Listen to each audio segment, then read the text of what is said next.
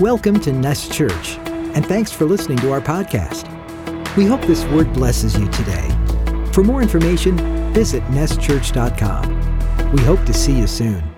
And remember, you are loved. If your heart's in 1,000 pieces, you are loved. Good morning, church. Man, so excited to be with all of you today. As Pastor Rigo said, my name is Frank Trotta, and I'm a pastor and a missionary with Love Life, as many of you know. And it's a delight to be with all of you this morning. I'm excited to be here. What a moment and what a family to be talking about fasting and to be engaging in the spiritual disciplines in that way. So just excited to be a part of this family today. And I thank you, Pastor Rigo and the team, for just allowing me to open and share the Bible with all of you this morning. Let me begin by saying this, that this is no small task. As your pastor knows and as others know, that what we do here today together is significant. This time of study together. So whether you're here in person or online, we thank you for being online with us today and using the tools that are available. But know this, church, that there is no substitute for the gathering together, the assembling together of the people of God. There is no exchange. There is no substitute for this mutual encouragement that we get to do in person, laughing with one another, crying with one another, ministering to one another, encouraging one another. There's no substitute for this. This has always been the assembling of the people of God, from Acts chapter 2 all the way to today. So join us, come back and join the church in ministering to one another and mutually encouraging, as the book of Hebrews tells us, to not forsake the assembling of ourselves together. Because here we get to worship together with one voice. Here we get to lock arms in the ministry of carrying that out, to love one another and to do life together. So join us if you can. Come back, man. This is a significant time together, and God is looking to confront us and to comfort us. To do that by His Word and through His Spirit. So today, as we gather together, let's just take this next moment and let's ask the Lord to help us with that endeavor as we look into His Word together. So let's just take a moment and ask Him for help. Father, we are grateful. Lord, we're grateful for today. We're grateful for this time together that we get to open Your Word and to be challenged by it and to be changed by it. And Lord, I pray that this morning that all those watching and all those here with us, Lord, You would unveil their eyes and unstop their ears, that they would hear and they would see You and be changed by that truth that we learned today. Father, we ask You to do this simply because we know that You can. And we ask You to do it because we know that You love us. And we ask it in Christ's name. Amen. Amen. While I was in college, I worked at a fish market. That was my job in college. Look, I know it was a smelly job. It was a dirty job. It was a low-paying job, but I was a student and I needed money, and that was what I did in college. And I worked for this Sicilian family. I mean, they're a great family. They were hardworking. They were diligent workers. These were old-school fishermen. I learned a lot about life. I learned a lot about myself. I learned a lot about the family business, if you will, the legit kind, right? This was the fish business that we were in. And they had this small boat that they would take us out fishing in. And they would go and catch dolphin and tuna and snapper and trout. Any fishermen here? Okay, so some of you know, we would go out miles and miles. And there was times they would take me with them to fish, and quickly found out that I knew nothing about fishing. Like, I couldn't fish to save my own life. So then they would bring me out on the boat to clean their catch. And I would end up cleaning all the fish that they caught. And they started doing this, and they would go out and fish for dolphin and for tuna. They would go like 15, 18 miles out to sea. And for me, I mean, that was like the middle of the ocean. They would go all that way out there to catch dolphin and all of these kinds of fish. And man, when the water was flat, when the weather was pristine, it was amazing. I mean, it was beautiful. It was calm. Everybody was relaxed. But the trouble would start when the wind would kick up. That's when the trouble would begin. And you see, the burning hot noonday sun, the even a light rain or a fog or no heavy rains that day, all of those things would have little effect on a fishing vessel. The trouble starts when all of a sudden the wind got louder and faster. And I spoke to a boat captain friend of mine, and he said that wind is constantly the most difficult thing that they have to deal with. That happens to be the very first thing that they check when they go out on boat trips, when they plan fishing trips. They check on the wind. Weather centers track it. Boat captains are warned about this. There's reliable websites and places you can go to find out this information. But he said rain is not the problem. Even heavy rain is not terribly the problem because boats are designed to drain that water quickly. But the energy that's transferred from the wind to the water is immense. And wind can be destructive and deadly because it kicks up waves. And waves can kill because they dump thousands and thousands of gallons of water in a fishing vessel that will easily capsize it. And when we were out there in the middle of the ocean and the waves got high, all I could remember thinking was, man, there's no other option here but in the water.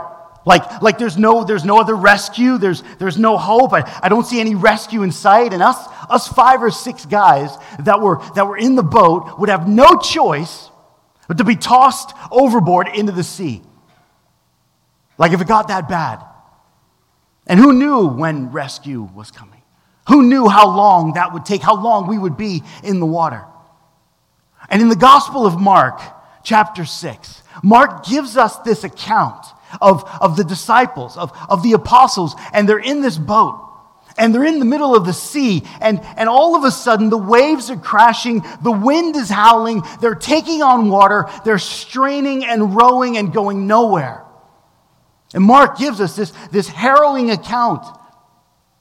What are they going to do? It's in these very moments that what we see is Jesus revealing something to them. And he's revealing something to you and to me. Jesus, through his revelation, he will be their rescue. We can even say this, that in Jesus' rescue, he reveals who he is. And that's what we're going to see in Mark chapter 6. And we talked together a lot about it. It was even mentioned earlier today that the pressure and the confusion and the sheer hypocrisy and stupidity of the world around us and how to deal with all of those pressures and all of those things. And there's a way to do that. And this morning, we're going to spend our time in the Gospel of Mark, chapter 6. So if you've got your Bibles with you, go ahead and open to that if you would. Mark chapter 6. We're going to be in verses 45 down to 52. If you're watching online today, grab your Bibles. We're spending the rest of our time there. And while you're finding Mark chapter 6, let me just lay some context out. Let me just lay some foundation for the story so we know why Mark is revealing exactly what he's saying. It's actually John Mark, by the way. Mark is not one of the original apostles, as in the original 12. He's actually the cousin of Barnabas. And Mark writes this gospel inspired by the Holy Spirit in accordance with his close relationship with the apostle Peter. So what we get here was Mark was not just Peter's sidekick. Mark was also an eyewitness to many things that happened in the life of Jesus, in the moments of the disciples as Jesus had ministry here on earth. He was part of that. But we get Peter's perspective and Peter's preaching through the pen of Mark. And if you've spent any time in the Gospel of Mark, you begin to see that there's an emphasis here. Mark places an emphasis on the things Jesus did rather than the things he said. So, you know, the 4 Gospels, the 4 canonical Gospels, Matthew, Mark, Luke, and John, I mean, they all talk about Jesus' ministry, the things he did, the things he said. But in Mark's Gospel, there's a particular emphasis on the things Jesus did. It is action gospel, if you will, packed with going from place to place and doing one thing after the other. And as I even read the Gospel of Mark, I'm moved by the intense action of Jesus. Mostly radical, often explosive, and always a display of exactly who God is. This is what we find in Mark's Gospel, just kind of laying context for the story we're about to jump into. And again, if you've read through that and you've seen some of these things, Mark is just not here to give us Jesus' bio. He has a much more profound and practical intention with his gospel. He writes that people would come to faith in Jesus. He writes that men and women would even come to a crisis of faith in Christ. Mark writes so that our lives would be rescued at the revelation of the Messiah. He provides us now in chapter 6, we're jumping kind of in the middle of 6, with this second miracle in a row. It's a training episode, I like to call it, where Jesus is teaching and he's unveiling to his disciples who he is. It's in these moments of stress and strain and difficulty and confusion and fear that we see Jesus using those moments to unveil a bit about his nature, the character of God, who he is to his disciples and to us. So with that understanding, let's take this moment then to jump into our passage in Mark chapter 6. So let's do this. If you're able, one of the things I love about this ministry is the reverence that your pastor and you have for the Word of God. So let's continue with that. If we could, let us stand as we read God's Word. I'm going to read those 10 or so verses, and you just track along with me as I do that. We're in Mark chapter 6, starting in verse 45. Yes, if you're online, you can stand also. Immediately, he made his disciples get into the boat and go before him to the other side to Bethsaida, while he dismissed the crowd. And after he had taken leave of them, he went up on the mountain to pray. And when evening came, the boat was out on the sea, and he was alone on the land. And he saw that they were making headway painfully, for the wind was against them. And about the fourth watch of the night, he came to them walking on the sea. He meant to pass by them, but when they saw him walking on the sea, they thought it was a ghost, and they cried out, for they all saw him and were terrified. But immediately he spoke to them and said, "Take heart, it is I. Do not be afraid."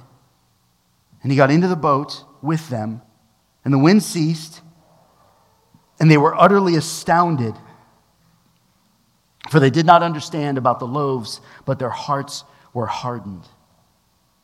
Amen. Please be seated.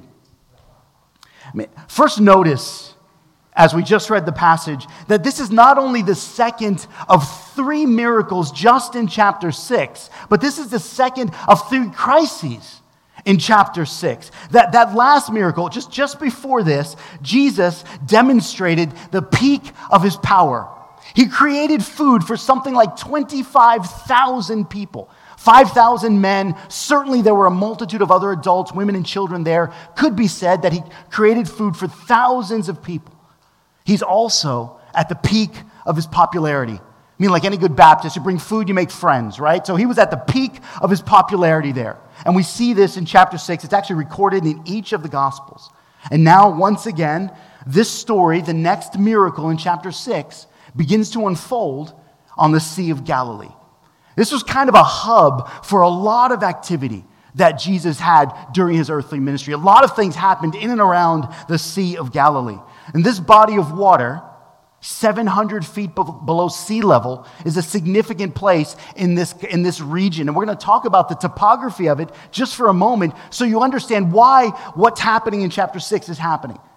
This lake, technically classified as a lake, it's surrounded by mountain ranges.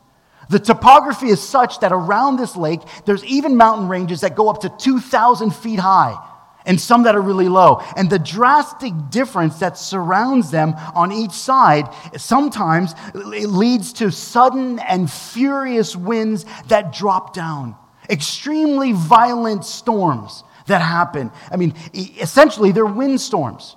That's not the miracle. That was actually fairly common because of the topography of that area. So this is what's happening in Mark chapter 6. He gives us this chilling episode on the lake, and today we find ourselves probably in front of one of the most widely known Bible stories that there is. You've likely all heard this story. You've either heard it from cultural references, you've heard it from even science trying to disprove this Jesus walking on water, all of these kinds of things. You've probably even read it in children's books. But that's what makes this challenging. The problem of familiarity. We get so wrapped up in the miracle of what happened that we miss the lesson as to why it happened. So as we look at this passage this morning, there's even people that teach about this in a way that they focus so much on the miracle of you having more faith that they lose sight of the fact of what God is doing and why God is doing it. And there are some unbiblical teachers out there that will teach and tell you that you've even got to become this water walker. Like, I've heard that language from people. You just need to have a boatload of faith. Just have more faith. Muster up more faith so that you can get out of the boat and walk on water too. Is that what this story is about? I mean, is this, you can have more faith so you can survive a storm, so you can get out of the boat and walk like Jesus, right? No, that's ridiculous. That's not what this story is about. You're blindly missing the point of the story. See, when you read the scriptures and you miss the scriptures, the point about who God is and what God does, then you've missed God. See, the Bible is theocentric. It is God-centered. The Bible reveals to us the triune God, what He has done for His glory and for His purposes and for our good. The Bible's not about what you can do. The Bible reveals to us what God has done and what God will do. And in that last miracle earlier in chapter 6, I mean, the loaves and the fishes, the feeding of the thousands, Jesus is clearly saying something. Jesus in that passage is clearly saying, I can take care of you. I will take care of you. And in this second miracle in Mark chapter 6, Jesus says, I can rescue you. And I will rescue you. And as we get to our first verse, verse 45, immediately He made His disciples get into the boat and go before Him to the other side to Bethsaida while He dismissed the crowd. In that first episode earlier in the chapter, the people need provision, and Jesus provides provision, reveals a bit of His nature. In this passage, these people need protection. They need rescue. And Jesus, again, reveals the character of God in what He's about to do. In this next part of the journey, possibly hours after that first miracle, Jesus instructs, He really commands His disciples to get into a boat and go to another town just on the other side of the lake. And Mark doesn't really tell us why Jesus acts with such urgency in this passage. But notice with me, he said immediately. That's one of Mark's favorite words. You'll see that repeated throughout this gospel because, again, this action gospel will have that kind of movement. Immediately, He disperses the disciples and then sends that huge crowd away that He just gave dinner to. He disperses them as well. In John's account, the gospel writer John, he writes a parallel account. What you'll see in Matthew, Mark, and Luke, and John, a lot of times, is you'll see parallel accounts of stories from different perspectives. Each of them write, inspired by the Holy Spirit. But they write with their own personality and from their own perspective. John gives us a clue as to why Jesus would act with such urgency here. John writes this in his gospel about this passage. Perceiving that when they were about to come and take Him by force and make Him king, Jesus withdrew again to the mountain by Himself. So this mob of people, this huge horde of people were so impacted and so struck by the miracle of Jesus' provision for them that they were going to drag Jesus off with them and make Him king and overthrow the dirty Romans. And pastor and author John MacArthur kind of opens this up for us and says they were ready to start a revolt, a rebellion, a revolution. They were ready to take on Rome itself with Jesus as their leader. But notice Jesus' response. You see, Jesus has no political aspirations like this. Jesus doesn't want to be part of any angry rebellion, any misaligned uprising. He wants nothing to do with that. He sends His disciples to the next town, gets them to do the next thing, and then disperses the crowd. The crowd wants Jesus' food. The crowd wants Jesus' popularity. The crowd wants Jesus' power. And Jesus sees them for what they really are and for what they really need. This morning, as we look into God's word, bold faith, know this, that Jesus looks at us today and sees exactly who we are and knows exactly what we need. Why are you here today? What need do you find yourself struggling with? What need do you have that he's ready to address? Because everyone has a need. I mean, part of love, the abortion centers, and we stand outside and we see moms and dads and grandparents come and drop off their kids or their girlfriends or their wives. We bring the message of Jesus. We bring the message of hope to address the deep need that they have. They are going there looking for a solution. They think the solution is to terminate and to kill their child. Jesus has hope and Jesus has help for them. That's meeting their need. The apostles in this passage, they don't realize that Jesus is addressing their need.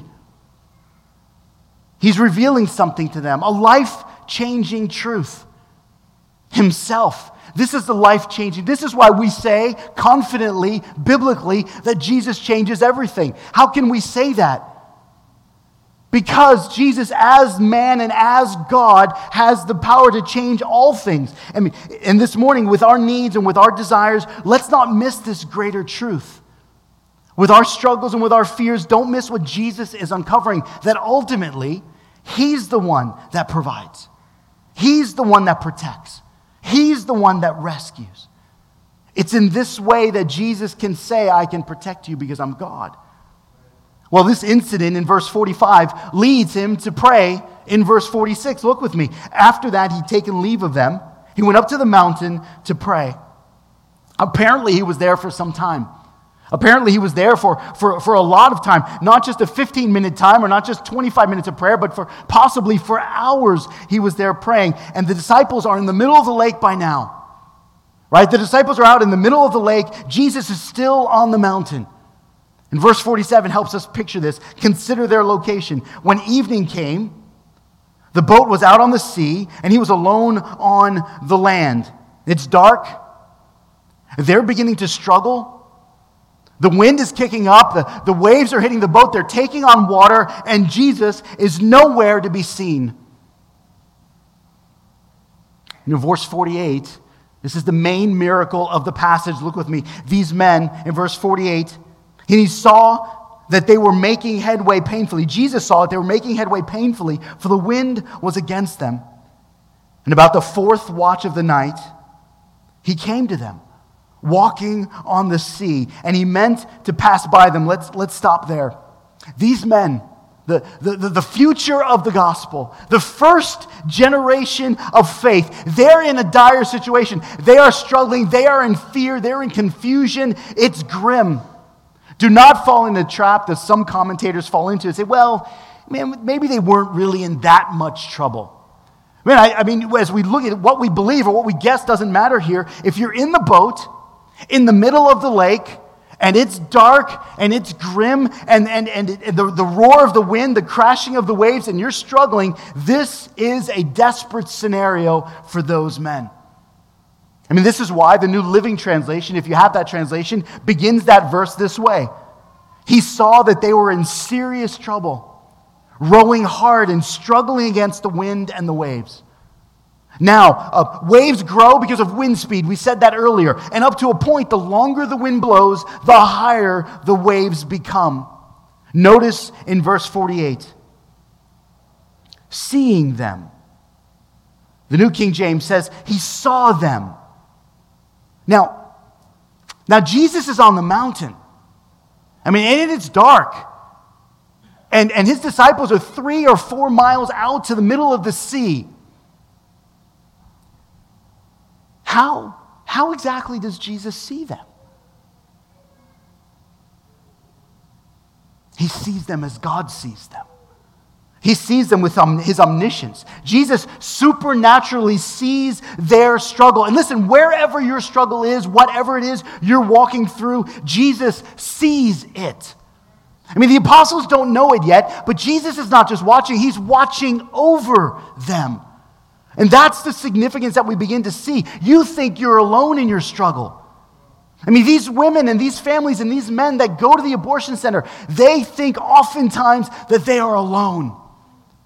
They've been rejected by family. They've been pressured by boyfriends. They've been kicked out by moms and dads and husbands. They think they're alone. You think you're alone in your struggle oftentimes. The disciples here in this passage, they think they're alone. But if you stay with me, you will see that Jesus will show you, both them and us, that we are never alone if we are in Christ. And in the middle of that verse, 48, we see the fourth watch of the night. That would place this somewhere around 3 a.m. to 6 a.m. So clearly, the middle of the night, clearly pitch black out there. They've been fighting the wind for a while. They've been struggling. The NASB, the New American Standard, notes straining at the oars. Earlier in Mark chapter 4, their lives were in jeopardy. If you remember that episode in Mark chapter 4, they were in another boat. And Jesus was in the boat with them in Mark chapter 4. This time, in Mark chapter 6, they're alone. So they thought. And all of a sudden, he came to them walking on the sea. He came to them. And just consider the magnitude of those words. Through the violent wind, through the crashing waves, through the darkness and their disparity, through their cries for help, through their confusion, through their just recognition of we are in a dire situation, Jesus came to them. He comes to you. In your moments of stress, in your moments of confusion, in your moments of there's no clarity, there's no way forward, there's pressure from the world, I don't know how I'm going to get through this. Jesus comes to you in the moments of your fear and your dark nights. Jesus is there. He shows up. I mean, this is the promise of God's word. If we're going to celebrate anything today, we celebrate the fact that Jesus shows up, that he's here. This is God's promise. Jesus knew exactly where they were. Jesus knew exactly what was going on. He was unmoved by the waves. He was unmoved by the turbulent scenario. He was not stressed or slipping at any point. He came right to them. Well, how did he do that? It's okay, you can say it. It's in the Bible. How did he do that? I mean, he walked. Well, and that means exactly that. There's no hidden meanings here. There's no hyperbole. Jesus did something that no mortal can do. He bent the laws of nature. There's no hidden meanings. Jesus' divinity is draped all over this chapter. It's draped all over this book. I mean, he didn't take a Coast Guard cutter to get them. He walks on the water. Now, most of your translations at this point will say he meant to pass them by. This is important. Let's not leave this part out. It's easy to jump on the fact that Jesus walked on water and missed the rest. There's so much more. He meant to pass them by. The meaning here, that Jesus was intending for them to see him. He would pass them by so that they would, in fact, see that Jesus was coming to them in this way. See, God told Moses the very same thing. This isn't new. God told Moses the very same thing. In the book of Exodus, if you remember that event, Moses and God had this special relationship. And Moses asked God, Lord, I want to see your glory. And God says to Moses, okay, but you can't really handle it, so this is what we're going to do. If you look with me, this is the only other place we're going to turn today, Exodus chapter 33. So if you've got your Bibles, you can track along with me. I'm going to start reading this encounter between Moses and God in the Old Testament. Starting in verse 17. And the Lord said to Moses, this very thing you have spoken I will do, for you have found favor in my sight, and I know you by name. And Moses said, please show me your glory. And he said, I will make all of my goodness pass before you.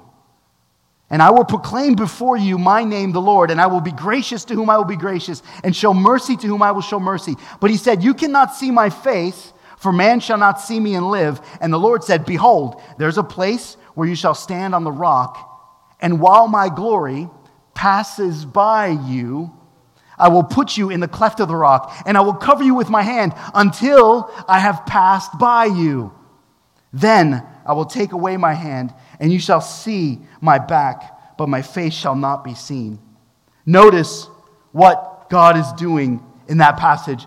God was passing by Moses, revealing something of himself. Jesus is passing by the disciples, revealing something of himself here. Jesus clearly is making a claim to deity. I mean, so for all of that rhetoric and for all of those people that say, well, Jesus never really said he was God. I mean, that is an ignorance of the scriptures.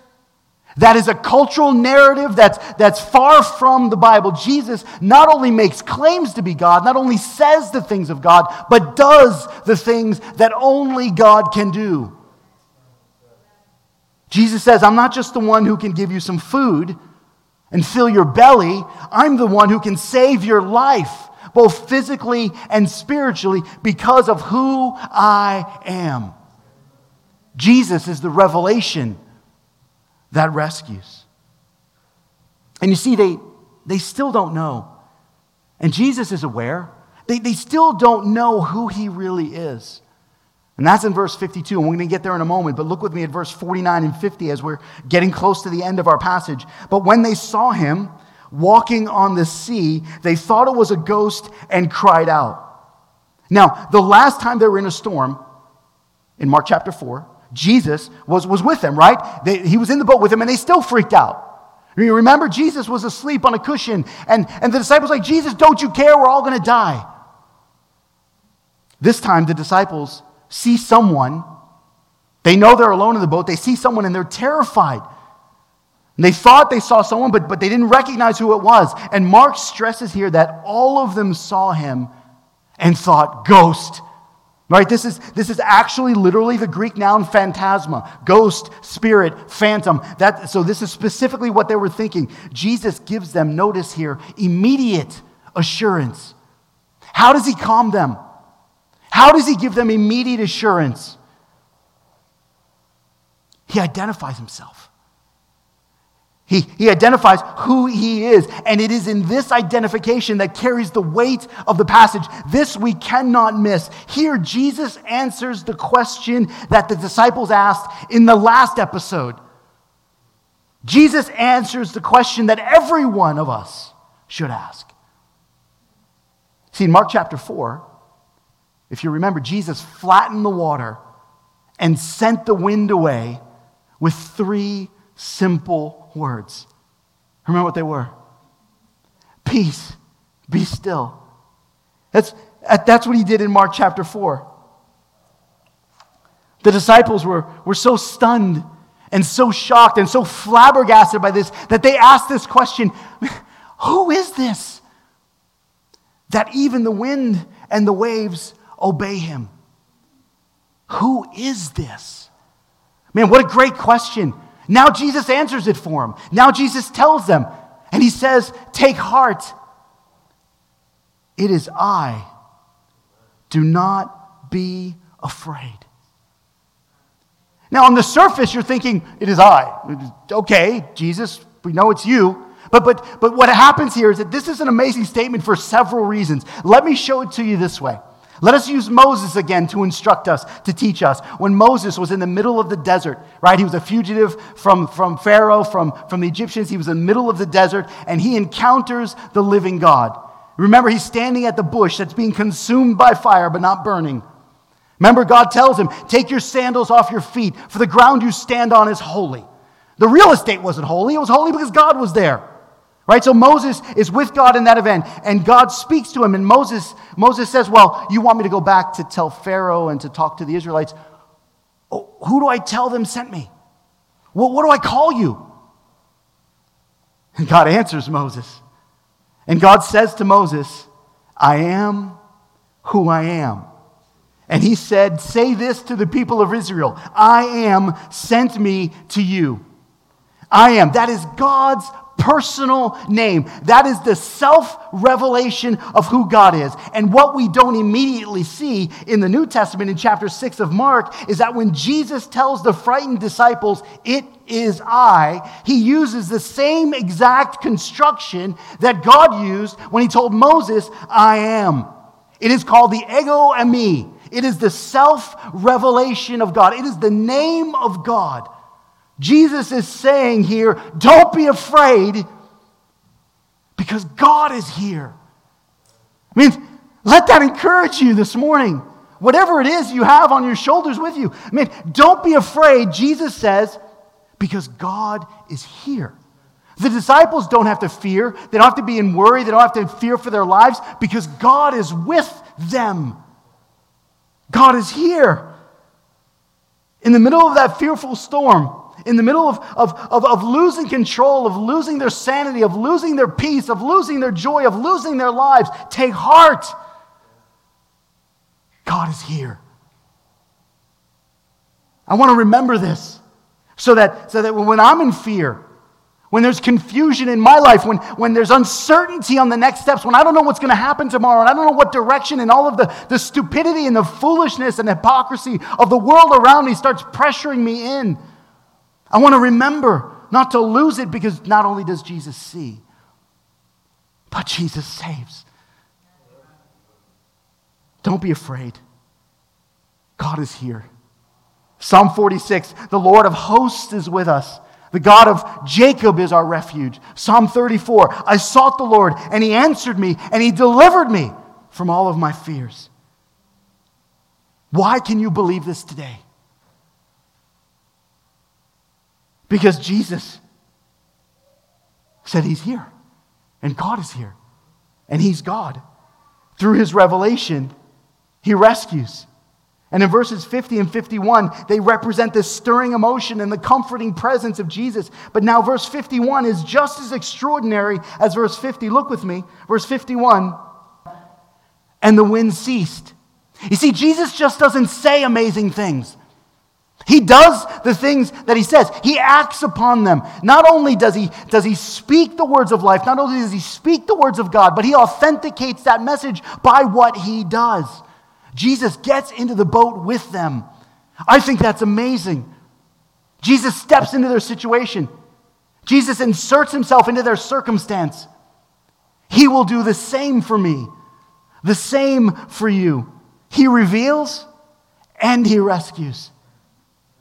And notice with me that as soon as Jesus does that, another miracle. The wind stops. Like it dissipates. He sends it away as soon as He steps in the boat. Don't just see the miracle, though. See the lesson. He's telling His disciples, no matter the circumstances, no matter the circumstance or situation you face, you need not fear if you belong to me. He rescues them and He reveals to them once more who He is. And in verse 52, they still didn't get the previous lesson. You see, throughout the gospel narrative, throughout the gospel record, Jesus is backing up what He taught them. Jesus is authenticating His message and showing them who God is, and they're still not getting it. Well, at this point, if you're thinking, and you're all sensible people, so I'm sure you're thinking through this, you've heard this part of the story too. At this point, in Matthew's gospel, another parallel account, Matthew inserts the account that Peter calls out to the Lord, right? And the Lord says, Peter, come. And Peter steps out of the boat and walks to Jesus amazingly. Now, Mark omits that detail here. And I only bring it up because I know that you're thinking about it. Mark omits that detail here. And some believe that he doesn't have that detail there because Mark wrote, again, from Peter's perspective. So Peter, perhaps not wanting to highlight himself, not wanting to call attention to himself, he leaves out that portion of the story. Warren Wiersbe, John MacArthur, others see that the same way. So you can deal with Peter's courage and that faith message. We can deal with that in the Gospel of Matthew. But here, in Mark's Gospel, we see Jesus, how He cares for His people. If you walk away from this message today, if you walk out of this building, out of this gathering, this assembling of the people of God together, walk out with this, that Jesus cares for His people. He sees you, He sees your distress, and not only does He see it, He does something about it. He comes to His people. We're learning about God's very nature here. And maybe you feel like the disciples. Maybe some of you feel like that you're rowing furiously and getting nowhere. There's just darkness around you. There's confusion. There's uncertainty all over, and you don't know what's coming next. And you're just dumbstruck by the foolishness of humanity around you. And maybe you're just weary of getting hit by wave after wave of sickness, of confusion, of pain. Maybe you've been blind to the God that says, I am. And maybe we've ignored the God who says, take heart. I'm with you. Oh, that you would see the scriptures today, my friends. Oh, that you would see God's word for you today, that no matter the darkness you face, no matter the confusion that gets presented around the person and the people of God, be alert. In discouragement, be watchful. God is at work. In times of confusion, be aware God has not left you. Jesus looks at you and says, take heart. God is here. Do not be afraid. In their darkest moments, in their most difficult moments, He saw them, He secured them, and He saved them. And Jesus is still doing that today, right here, right now. As we go to the abortion centers and as we continue to do that very work for the gospel, we take this message, the message of hope, the message of help, the message of the healer that people need to hear and people need to see and people need to know. Because Jesus is still at work doing that very thing today. So I'm going to close with a word of prayer. And perhaps this morning here, you need to be reminded of this fact. You need to be reminded of this eternal truth that God sees and God hears and God is at work. I mean, perhaps some of you this morning, you don't have this relationship with God and you need this, you want this peace, you want this joy. There's only one way to have it. It's a relationship with God that only comes through Jesus. You see, Spurgeon said, many people will live their life thinking, well, I don't need Jesus. I'm good. I can live fine without Jesus. But you cannot die without Him. This morning is your opportunity, church. This is between you and the Lord. I'm going to pray. We're going to close our time together. You do business with God. You call out to God. The Bible says that if you confess with your mouth that Jesus is Lord, and you believe in your heart that God has raised Him from the dead, you will be saved. And there are some this morning that I would lovingly simply tell you, you need a relationship with Jesus that you don't have. Father, we are grateful. We're grateful for you today. Lord, we're grateful for this reminder of you even allow your own people whom you love to struggle and strive and find difficulty, because in those moments you reveal who you are. Father, in my struggle, in our struggle as the body, as your people, Lord, help us see, open our eyes to see who you are and what you're doing in the midst of my confusion, in the midst of fear.